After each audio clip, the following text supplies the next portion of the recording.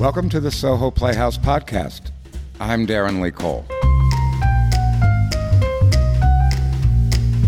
This is a show about off-Broadway theater and how it serves the cultural landscapes of New York City, the United States, and the world. We'll chat with the incredible creators and influencers of this unique art form. So now, come with me backstage. Sometimes you have to travel in a different direction to get to your real destination. That's sort of the story of my life. Like going all the way to Auckland, New Zealand, to talk to a couple of giants of the London theater scene. Charlotte Bennett is currently artistic director at Plough Theatre. At the time of this recording, she was associate director of Soho Theatre in London. And Richard Jordan heads, conveniently enough, Richard Jordan Productions, also of London. We were all attending a conference of artists, presenters, and producers from around the world. Please enjoy this most insightful chat. So I thought tonight it would be really interesting to spend a little time with these two producers and presenters and hear a bit about why presenters and producers come to these conferences. What are we looking for? What kind of shows do we hope to find? What kind of connections do we hope to make? So I'll start with Richard. Richard, you have, let's just do a little bit of quick bio as far as what brings you to a conference like this. We've known each other for quite a few years, so I know, but clue my listeners in onto what Richard Jordan Productions are and where do you produce, what is your programming? Well, we're a production company that's based in London. We formed in 1998 as a small team who work with me, but we produce in 28 different countries with a range of writers, predominantly new writers. I mean, my background before I started as a producer was I began my career in stage management, then moved into working in various new writing positions. I was for 7 years associate artist at the Bush Theatre, and then worked in the West End, both for Michael Codron and Jimmy Niederlander for his organisation, and then as creative director of the Theatre Royal Haymarket in London. So I've been coming to international conferences for quite a number of years, partly because in many ways it's a great way of discovering writers from those countries. You learn an awful lot about the countries where you're going to, and if you're interested in producing international new writing, it gives you a great context of where you're coming from. And I mean, my career has always been, like yours, Darren, about finding cultural connections. I think that's what anyone in theatre is there, and trying to find those cultural collisions. Yeah, I totally agree with that. And by the way, just a little connective tissue. Michael Codron, who Richard mentioned, is the person that actually I produced Killer Joe with in London. And so we have that in common, which originated in London at the Bush Theatre as well. We'll say a quick hello to Charlotte. Now, interestingly, I'm sure I'll let Charlotte speak to this, but having Soho Playhouse in New York and having Soho Theatre in London, people are always asking, are we connected? Are we the same? But say a quick hello, Charlotte, and what brings you to be in your position at Soho Theatre on Dean Street in London? Great. So, yes, so I'm the Associate Director at Soho Theatre, and I've been there about 2.5 years. And we make and programme new writing, theatre, comedy and cabaret. So we've got 3 different spaces. We have a festival-style programme. So we have up to 6 shows a night or more across 3 different spaces in the middle of Soho in London. So really, our programme's quite broad. We tend to look at work that is quite experimental in form, innovative, pushing boundaries, unexpected, all those things. So really for us coming over to here to Pans is an opportunity for us to see what's happening in the New Zealand art scene over here. And also what's been interesting for me so far is that there does seem to be a real experimentation with form actually in almost all the pieces I've seen here so far. So I'm looking for pieces to programme or potentially collaborate on to produce or bring work with artists in the future who we discover here. Yeah, it's interesting actually just listening to both of you. There's sort of 2 heads to this monster. One has to do with Soho Theatre that is looking to program things that might take a greater risk. Richard, I've always associated you with more of a commercial viability matters in picking up pieces. So we come to these conferences. I really am impressed with this conference about Maori people and the specificity of the work as it relates to the culture that Richard brought up. Are you finding that same thing? And it's pretty amazing, right, how much attention is paid to that here. Yeah, I think that's one of the things that really hits you when you're here, is the integration and those connections. And I think, you know, it's being somewhere you start to really understand their heritage. It's like I always say, if you're thinking of sometimes producing in the country that you want to go to, if it's somewhere that interests you, if you're fortunate enough or can afford it in your budget to actually make a field trip before you go, you're going to learn an awful lot about the place before you go in there to produce. Just also the geographics, because you're producing in many ways is it's much about finding the right play, but it's all about how you place a show. And you can completely kill a show by taking a show that maybe you like in New Zealand and you completely misplace it because you've put it into the wrong environment somewhere else in the marketplace elsewhere in the world. Yeah, that's interesting because we actually had that very conversation after seeing, what was it called from Heaven?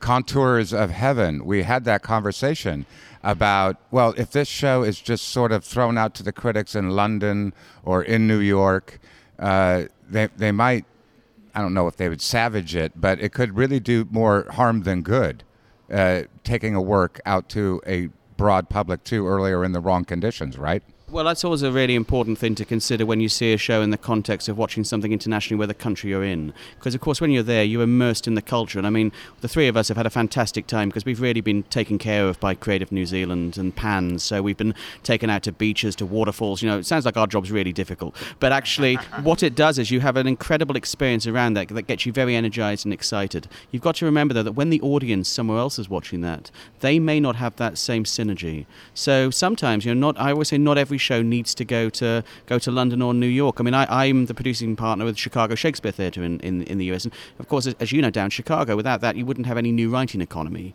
But actually, you know, I always say to people, sometimes Chicago's the book and New York's the movie. In a sense, you sometimes have to build a show and take its time before it gets somewhere else. And I think, and tell me if you agree, Charlotte, but I think some of the work that we're all seeing is actually really important about the placement of where it goes next. Yeah, no, I absolutely agree with all of that. And I think that Contours of Heaven is a great example because it was a really remarkable piece of work and I really loved the show. But in terms of how translatable it is to kind of go to other places, it's another conversation, I think. And I think that it's really just about the audience and it's about going, okay, who is my audience? Who is it that I'm making this piece of work for? How does it connect?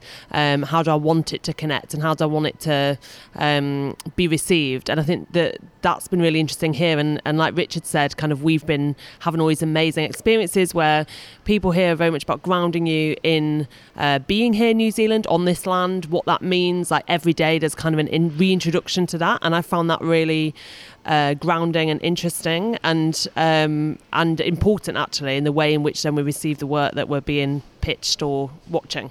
I really agree with that, and I've had very much that same feeling. I admire so much the social responsibility inside of the work. It doesn't feel preachy to me, but it feels really recognized about what is happening in the world around New Zealand right now, not just in Maori culture, but at large as New Zealanders. What are they trying to say? And specifically using performing arts and our melu, theater, as a device to say those things, to get to the truth of the matter. Using theater is sort of a classic way to go about it. It truly goes back to the Greeks.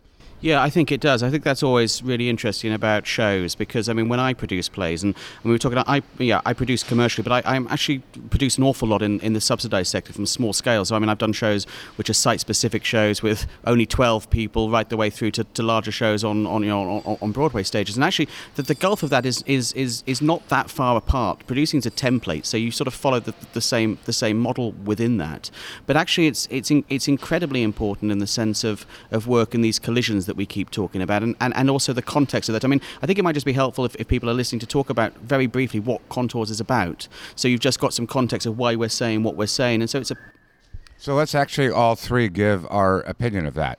So let's describe that show, Contours of Heaven, in our own words. So Richard opened it up. So let's start with you, Richard. Describe that show. Okay, so it's a verbatim piece which comes from the Hawke's Bay area of New Zealand, which is a slightly more lower income area, and it's taken a group of young people's pieces into a verbatim piece told by the most extraordinary young actress, with a soundscape that evokes the waves and the sound. So in many ways, you feel like you're on this sort of quite extraordinary, almost sort of trans. You're in almost like a trance-like experience as you're watching it, and actually you come out of that sort of saying, "Wow, that was a piece that I really felt I was taken on a journey from." And of course, you connect with the emotional themes of that play, which is why the themes of it and the thematic structure, if you place it right, will work somewhere else, because people will see that synergy of young people where they're watching it elsewhere.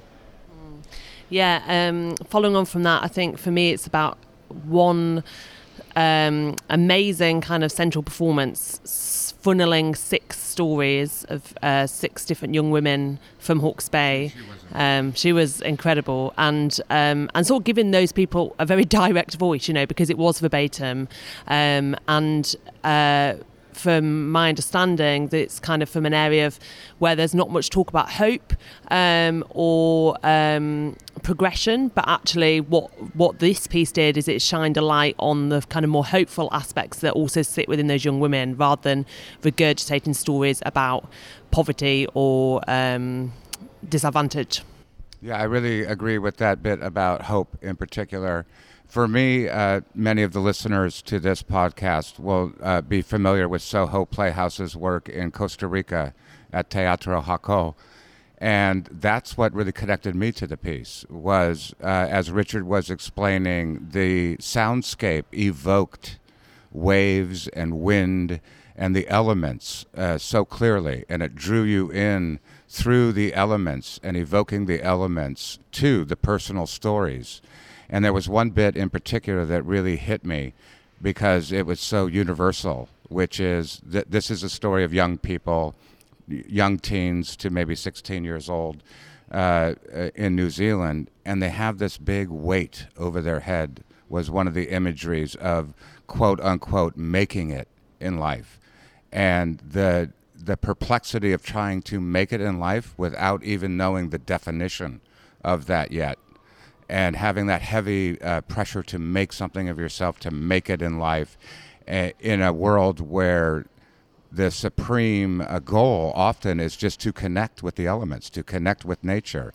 I thought that was a really interesting confluence of things going on. And you got what you hope from any show, from any performer, which is when you say play the truth, you sat down watching this performance and you just felt that you believed and that she lived and she felt every word that was coming at you. And you can't ask more than anything more than that in a performance. I really agree with that. That's interesting, and it makes a great segue to what I wanted to ask next. Because Soho Playhouse, we do annually the Fringe Encore series.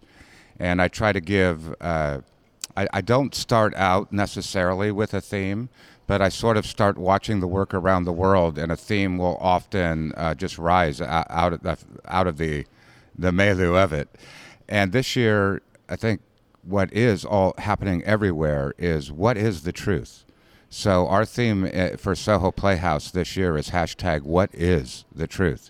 In a world where we're hearing different truths in politics, different truths in religion, different truths all over the board. I think theater is a great way with which we could all access truths. And do we all have to have the same truth? Can we live parallel truths? And that's what's interesting about theater pieces that this year. I think they're all speaking to some nature of that, or a lot of them are. Charlotte, does Soho Theatre in London look to theme seasons or at all? And No, we don't actually. I think that because we're a sort of new work venue, we like to be really responsive to what's around us, and that can be. I mean, we do kind of like.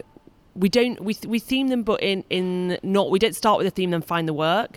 We find the work and then we add the theme, if that makes sense. So it's about finding the work that's of the moment, that feels like it's speaking to today, that's relevant, that's urgent to be shown.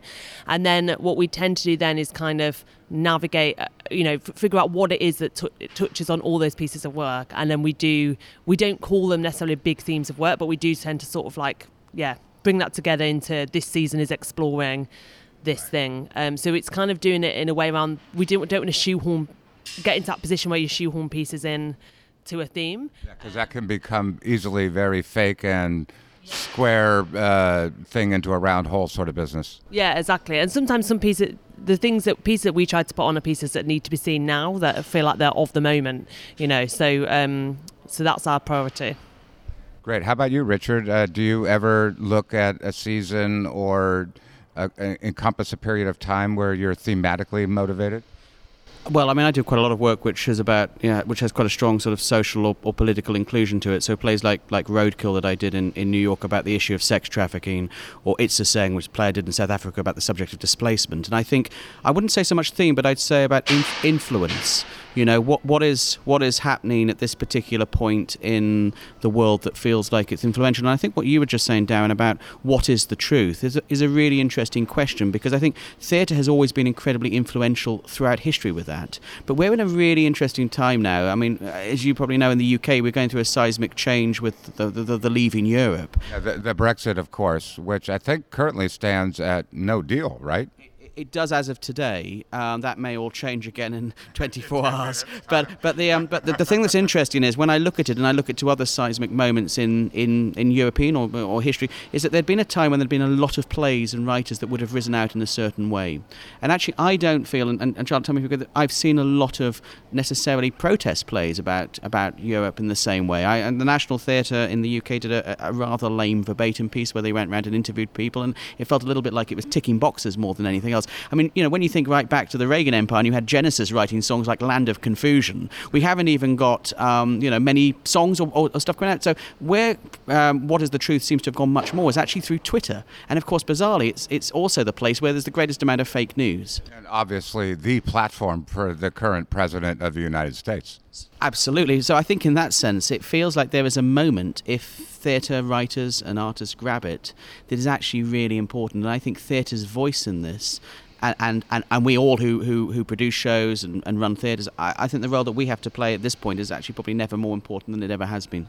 Can I add to that? Because I've been thinking that too, and we talked about this a bit the other day, Richard, but I also wonder whether it's because people don't know what is happening with Brexit. I mean, March 29th is meant to be the day when we all find out what this means. But just to update our listeners, we're recording this on March 7, 2019 in Auckland. Yeah, so I do, part of me wonders / maybe hopes, I don't know, that people are waiting to kind of see what this outcome is before they respond. And I do still think there's been a lot to respond to already, don't get me wrong, but I just feel like we're walking into the unknown at the minute. I agree. I mean, I think that's a really good point, because I think in a sense what we don't want to end up, though, is feeling like there's a lot of plays suddenly that have been written to order. Oh, it's March the 20th. You know what? I better find my Brexit play. I mean, probably... I didn't tell you, Richard, we're opening on the 30th. Well, I mean, when you look at it, there's elements about that come out, and I think that's important, that you don't just use the opportunity of the situation to write a play that you can bend around theme in a sense of what's going on. You have to write it again, because we're saying, well, actually, you need to play the truth, and the moment of that play, it has to come from the right intent of where it's coming from. At the same time, though, I do think this Edinburgh might be full of Brexit plays this year. I think you could pretty much bank on that. It's like when we elected our current president 2 years ago, I went to Edinburgh dressed in armor, ready for all things Trump. Well, it was a bit like, when Osama bin Laden, when he was on the run and everything. Actually, I have a suspicion he was probably hiding at the Edinburgh Fringe, because there were more people doing Osama bin Laden shows I see walking around dressed as Osama bin Laden than anywhere else. But it's also interesting, because last year, if people were in Edinburgh, if any of the listeners were there, it became very much a Me Too fringe, and that dominated an awful lot of work, which meant if your work wasn't on that theme, it sort of kind of got overlooked and it didn't get the same look in. And I think when we're talking about theme, there is the danger. If a journalist hops on something and says it's toxic masculinity, that's the theme of this year, then everything is trying to conform to a certain theme, and that's really dangerous in theatre. I completely agree with that, and that is the flip side of that coin. We have a unique opportunity, and you would say even responsibility, to be culturally aware and culturally present and current, and use our art form to have important discussions.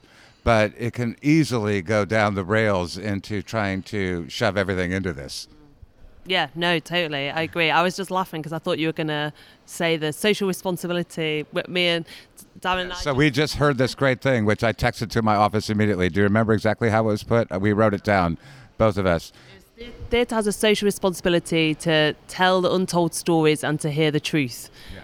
And we both wrote it down, and I thought you were gonna mention. Yeah, I was going to mention that, but I wanted you to. I couldn't remember the exact wording, so I was going to turn it over to you. Yeah, but that was interesting. Also, I noticed that you wrote it down the same second that I wrote it down, so that also told me the commonality about our perspective and our responsibility as producers and presenters and theater operators. In America, I explain it as the theater is, everybody's yelling over each other in American politics right now. I don't know if that's true in England as well, but nobody's listening. Everybody's talking, nobody's listening. And that's what gives theater, I think, a very unique forum that the Greeks originally discovered. The rules are you come into a place, they turn down the lights, and as audience, normally, your job is to sit there and shut up and listen. And that is increasingly rare in society at large where that happens. And it also has the advantage sometimes to play the greatest con trick on an audience, in the sense that, and I'm a great believer in musical theatre and the power of musicals, because actually in many ways you can bring a mass of people into a room and you can sort of come in thinking you're going to come to a lovely Rodgers and Hammerstein musical, and then actually you pull out the card like South Pacific. You learn a lot about racial politics and what's going on in the world in those points, whereas if you were trying to do that in a play, people would come with a particular agenda. But actually the moment you put it on the stage in that way, you can't underestimate how influential and powerful musicals and forms can be, because remember, as well as that, we have audiences who are coming to be ultimately entertained. So you have to find the right engagement. So you're pulling an audience in, and then actually you can really lay the trump cards of what you want to say. And I mean, if you look at the template of Rodgers and Hammerstein, it's like old lessons, new tricks. You see it again with Hamilton now, you see it with Jonathan Larson's Rent. That passage of those musicals, you have to really look at how important those forms are, and never to underestimate and be very fluid about what you're producing in the part you have to change through those sort of works as well. Very interesting you say that, because it basically happened to me last night. I went in to see, I was not conned, but pleasantly surprised. I went in last night to see this wonderful show, and I thought I need an hour of just light, check my brains at the door, hear music, and there was this wonderful group called the Maori Quartet doing a show called Two Worlds. And they opened with this beautiful music, and I'm thinking, oh, great. And then I got into 4 very personal stories, and politically charged and racially charged stories of love and forgiveness and acceptance. And instead of being turned off by that, I was maybe even further engaged than I would have been if I thought that was going to be the show going in. Have you ever had anything like that, Charlotte? Yeah, definitely. I think at Soho Theatre, we always talk about entertainment value as part of the conversation. Like, why is the entertainment value? And that's not to say that then a piece of work can't be challenging or shocking or difficult, but there's certainly like a base level of entertainment. And yeah, so I'm trying to think of shows where I've had that sort of off the top of my head, but certainly kind of pieces of work that start in one form and then use that form to kind of, like you said with musicals, to then kind of talk about something really difficult. I think we have actually a show in common, that we actually have many shows in common, ironically. Without planning it, Soho Theatre and Soho Playhouse often program the same kinds of shows, and in some cases the same. So yes, Nanette, I was going to talk about. I had that experience watching Hannah do Nanette. Yes. Yeah, no, me too. Yeah, that's a great example. So Nanette by Hannah Gadsby, started as lots of, it's a setup as a stand-up, and then kind of talks about her experience of being a woman and a comedian, and it totally kind of floors you by the end, but it certainly starts off and it certainly starts off as you think, okay, great. I mean, I sort of knew what it was dealing with before I went in, which I almost wish I didn't, because I was waiting for the blow. But I think that if you didn't, certainly you'd be even more surprised. Yeah, I was really stunned by that, so that would be a perfect example of that. Those are the kind of shows as well, and I suppose that's what you also look for theatre, or you look at if you're going in any context, off-Broadway, Fringe, or anything, you're looking for the sort of show that blindsides you on an idle Wednesday night. Because actually you come in, you're kind of knocked by that, and actually what it does is, it creates several things. First, it creates a feeling of discovery. You feel you've discovered it, but it feels very personal to you, the discovery you've made it. If you've made that discovery, you feel you own it a little bit. If you feel you own it a little bit, you want to go and share it with someone else. And actually, that ecology of theatre, if you look at it through all types of work, it becomes really, really significant, because it's actually how you can make a show grow from a theatre like Soho Playhouse and really turn it into something that becomes, significant emotion. I mean, Tracy's plays are a great example of how that, Tracy Letts. The discovery and the journey that you made, Darren, with finding that, and how that journey really has moved him and propelled him at those incremental stages into becoming, probably one of America's, fair to say, foremost contemporary American writers. Yeah, that's certainly true. It's also that individual discovery is a great way to put it, Richard. And also but I think there's two discoveries. I think there's the individual discovery in the room, but then that is immediately shared and with those sitting around you. And there's this beautiful community that is often formed in a theater audience by all having discovered together and shared. Did either of you see Daughter at Edinburgh Fringe? I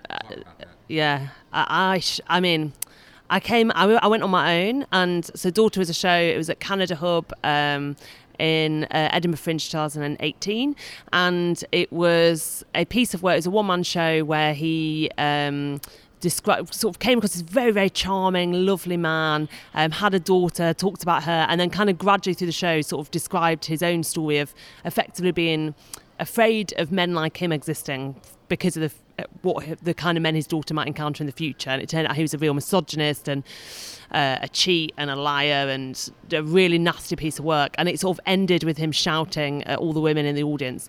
And I watched that show and I felt so angry, and I just thought, I can't believe, first of all, I hated it. My first thought was, I hate this. I absolutely hate it.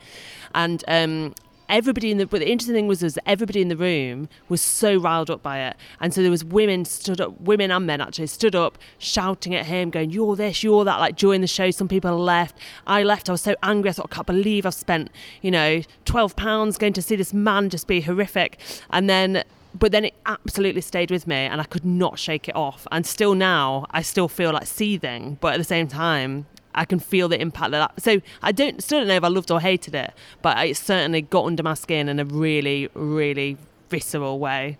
Yeah, that's amazing how the stories can do that. So you were talking about seeing that in Edinburgh. That makes another nice segue. We all have pretty deep experience in Edinburgh at the Edinburgh Fringe. So I know Richard presents programming there. Soho Theatre, as far as my understanding is, presents there as well as goes there to find shows to bring. I go in two capacities as for the Fringe Encore series that Soho Playhouse produces every year. And like Soho Theatre, I'm also there, if it's not for the Encore series, just to find good work that I want to eventually program. So how do you approach going up to Edinburgh? Let's talk to Richard first. As a presenter, you're kind of doing both as well, but let's talk about how do you put a program together to bring up there? What goes into that? Well, firstly, it comes back again to the same question about placement we were talking about earlier. I mean, Edinburgh's really the only Fringe that I produce at, and I do that because it's actually a wonderful showcase. People say the world comes to Edinburgh, and it's a fair statement. So, it's an interesting place because you literally can have the Royal Shakespeare Company in the programme playing alongside the first-time emerging company, and they're side by side in the same newspaper being reviewed. There's no festival or fringe that really does that anywhere else. So, in a context of coming up, the first thing I suppose is you have to say, does this feel the right place for that show? Because there's many challenges with doing a show in Edinburgh. I mean, I've been going to Edinburgh so long, and in the 80s when I first got, they used to have intervals, and so you used to watch a show, and at the Assembly Rooms, which is one of the big venues, they'd come out and they'd have intervals and they'd serve ice creams. And now actually we've gone into everything being often 1-hour slots. Now that's a challenge because in a sense, in Edinburgh, if you're seeing 5 shows a day, that's great. But in elsewhere in the UK, if it's taking you as long to get to the theatre to watch the show as it is to get home, that's not an evening out. So those things become really, really important within that. And then in terms of picking the shows or where you're going to go, then it's about finding the right venue where you place it and where it goes through and how it works within that, and finding the right context, because not every play is going to work there. So you've got to make it be its best work that it can be. And actually sometimes Edinburgh is not the right place for that. So it's a case of looking. I don't know what you think, Charlotte, with Soho and the work that you bring up. Yeah, no, absolutely agree with all that. I mean, I can't imagine intervals. That's hilarious. But I I quite like it though. So we present between 10 and 15 shows a year, usually at Soho. Cabaret comedy, comedy and theatre. And we definitely have those conversations about all those pieces of... I think the big question for us is this a kind of piece of work that you would watch sandwiched in between another show, because that's the biggest context of which people are seeing the work. Is this might be, especially if it's on in the evening slots, this might be their 5th, 6th show of the day. And just to explain, so what we're talking about is what Richard mentioned and Charlotte is enforcing is what Edinburgh has really become programming wise is really you get an hour slot, and they're very strict as venues about that. So your show comes in, you have a few minutes to set up, you only have the 60-minute slot, and often it does feel like, am I just seeing the basic idea here, and is there more show? But I think that the urgency of, like, you earn in our busy schedules to earn that hour slot, you've got to really grab our attention, right?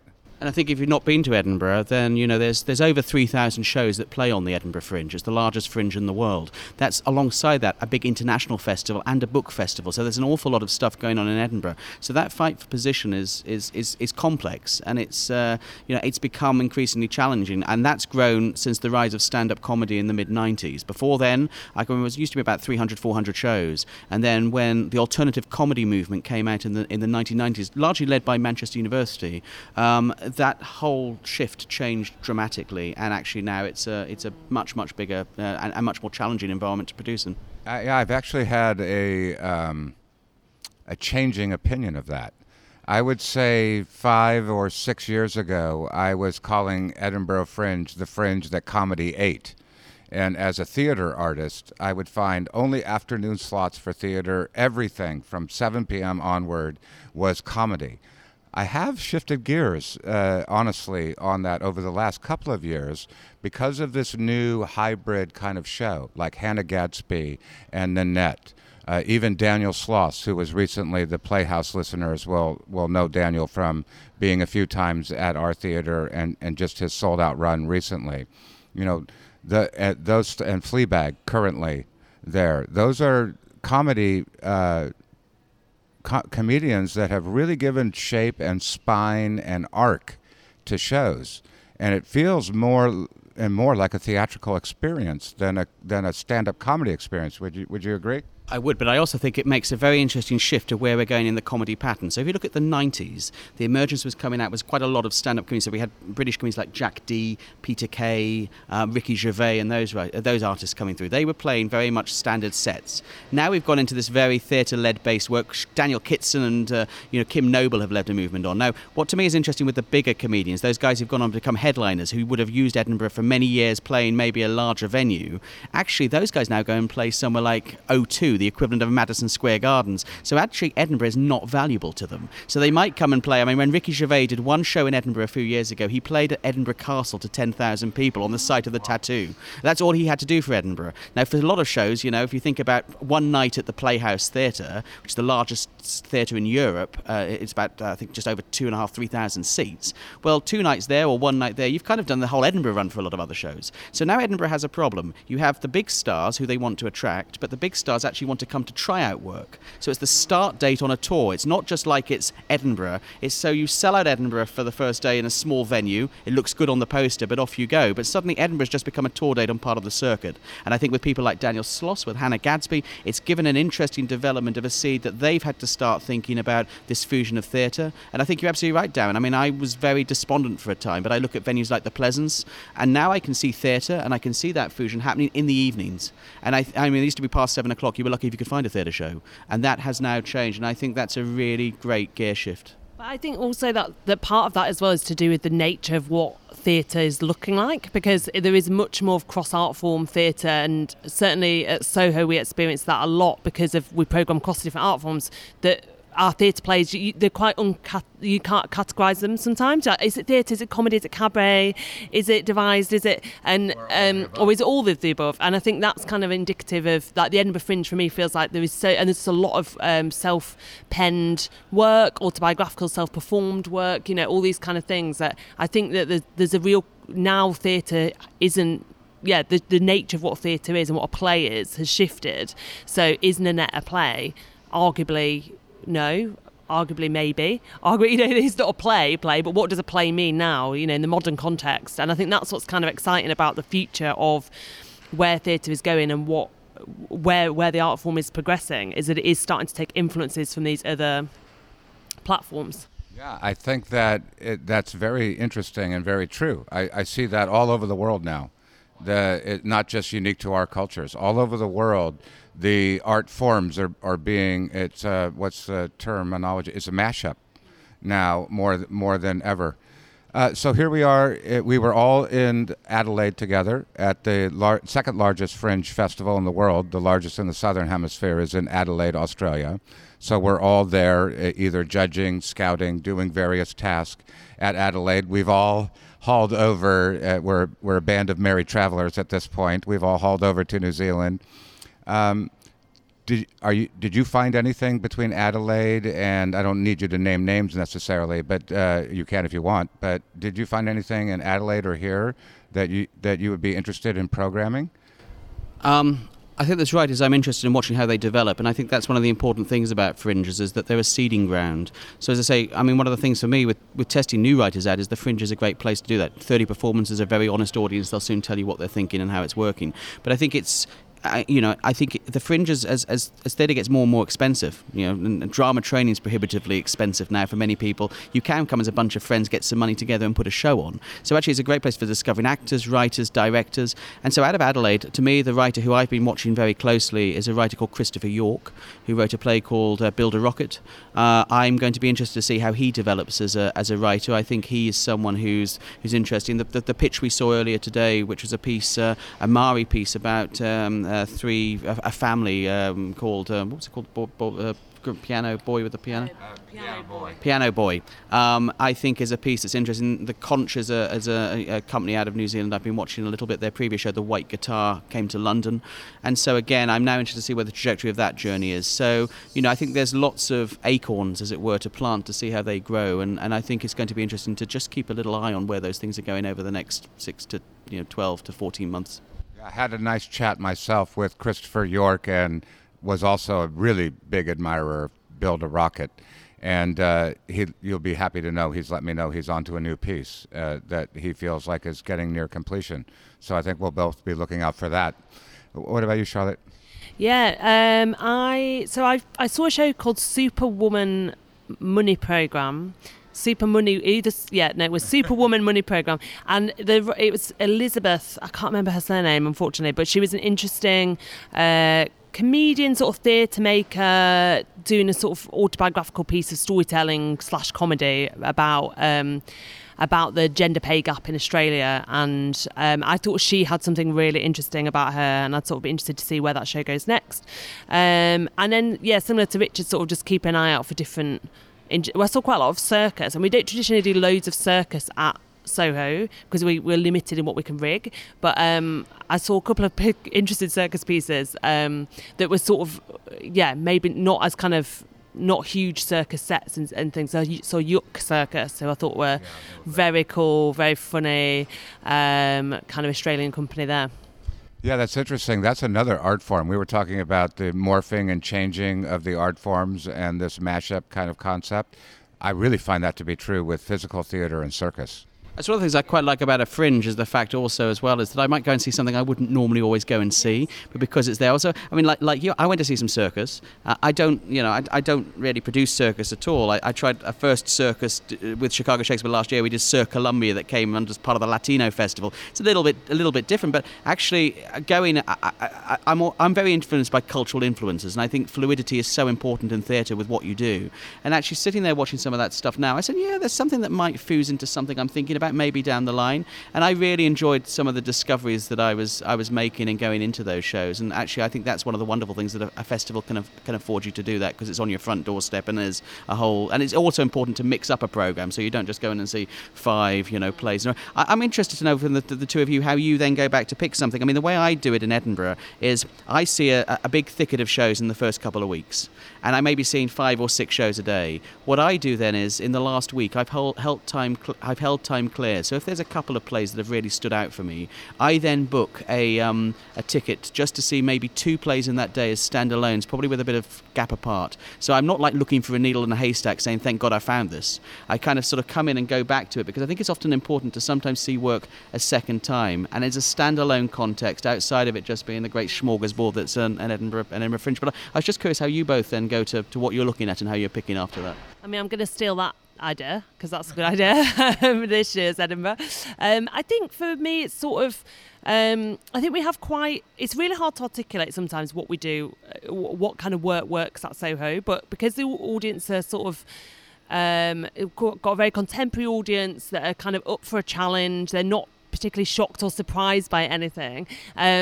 Unless it's super radical. So I think kind of like finding things that sit in that tone are the things that I'm always kind of drawn to. And then because we have a kind of quite a wide coverage team at Soho Theatre, so it'll be about getting other people in to sort of cross-check it in a way, and usually, ideally, so especially if we're super keen on it, going, okay, try and get somebody from marketing or the press team to go, okay, is this, does it work from that angle? Does it feel like there's enough here to kind of to get an audience at Soho? Because I can see something on artistic merit and think about how we might market it, and they can really kind of get behind what the marketing campaign could be.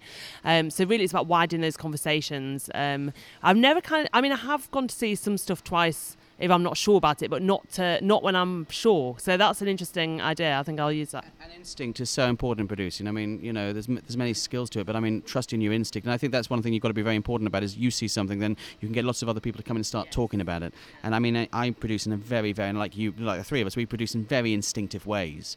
And I mean, it is that, and it's like having a very large dollop of optimism, because, producing is we're all born optimists. It's what gets us back on the horse again. But it has to come from a practical and pragmatic sense behind it. You can't produce out of blind love, but optimism is the fuel also that creates art and ecology to that. I think also it's important, I always find, to separate what I personally enjoy versus what is right for that venue, and it's having that honest conversation with myself. So going, okay, I've seen this piece of work, I don't see it, I don't connect with it, but actually thinking, no, there is an absolute audience for that at Soho Theatre. So I think I always try and kind of, if I've kind of dismissed something in terms of me feeling like it's not to my artistic taste, if I then kind of have a second kind of go at thinking, okay, but is there an audience for it at Soho, and vice versa as well. That's really been actually my graduation as a producer and a presenter. Learning how to give forum to things that I might even abjectly disagree with. That's been the biggest challenge, and that's sort of growing up in producing, is learning not just to put on your confirmation bias, but actually challenging yourself, and by nature of that, challenging your audience to all ideas, and all voices get to be heard. And theatre's all about exchanges. I mean, the biggest one is between the audience and the actors at the end. But that exchange actually begins from the very moment that first engagement happens, which is why I always say to people after, the actors and the writers, who are the most important people in theatre? Well, they're actually the ushers in the box office. The box office are the people who are connecting with an audience from that front line often, and the ushers are the people who are tearing your ticket and talking to you when you go in. And I'm always amazed how many producers never talk to the ushers at the end of the show, because they're the absolute glue as to what's going on. They're watching it every night. They can tell you what's working and what isn't working, how the audience is responding. But also, it's like, I don't know, if you go to a restaurant and perhaps the food isn't great the first time you go, but actually the service is fantastic, and you're warm and welcome, it gives you the go to go back and have another go. And actually, theatre can't sit on its laurels and be pretentious. It has to create an experience, but the experience is an exchange. It's about bringing a collision together that's culturally rewarding, but it's the exchange that goes through the whole journey, with the last element of that being the exchange you have in the auditorium with your artists doing the show. That's a really great way to put it. And so I'm going to wrap it up by challenging everybody listening to this, go experience one of these collisions. Hopefully when you're in London, you'll go see our great friends at Soho Theatre on Dean Street, and in Chicago at Chicago Shakes on Navy Pier, and all around the world, and in London, look for Richard Jordan Productions. Thanks for listening to the Soho Playhouse podcast. I hope that we inspire you to attend a show at our flagship Soho Playhouse in New York City, or at our new location in Las Vegas, or for that matter, wherever creative theater lives in your town. If you like what you hear, please tell a friend. If you have a question or comment, reach out to us. Our email address is mail@sohoplayhouse.com. And to find out a lot more about who we are and what we do, go to sohoplayhouse.com. And remember, as Edward Albee said, people come to Broadway to look. They come off Broadway to listen.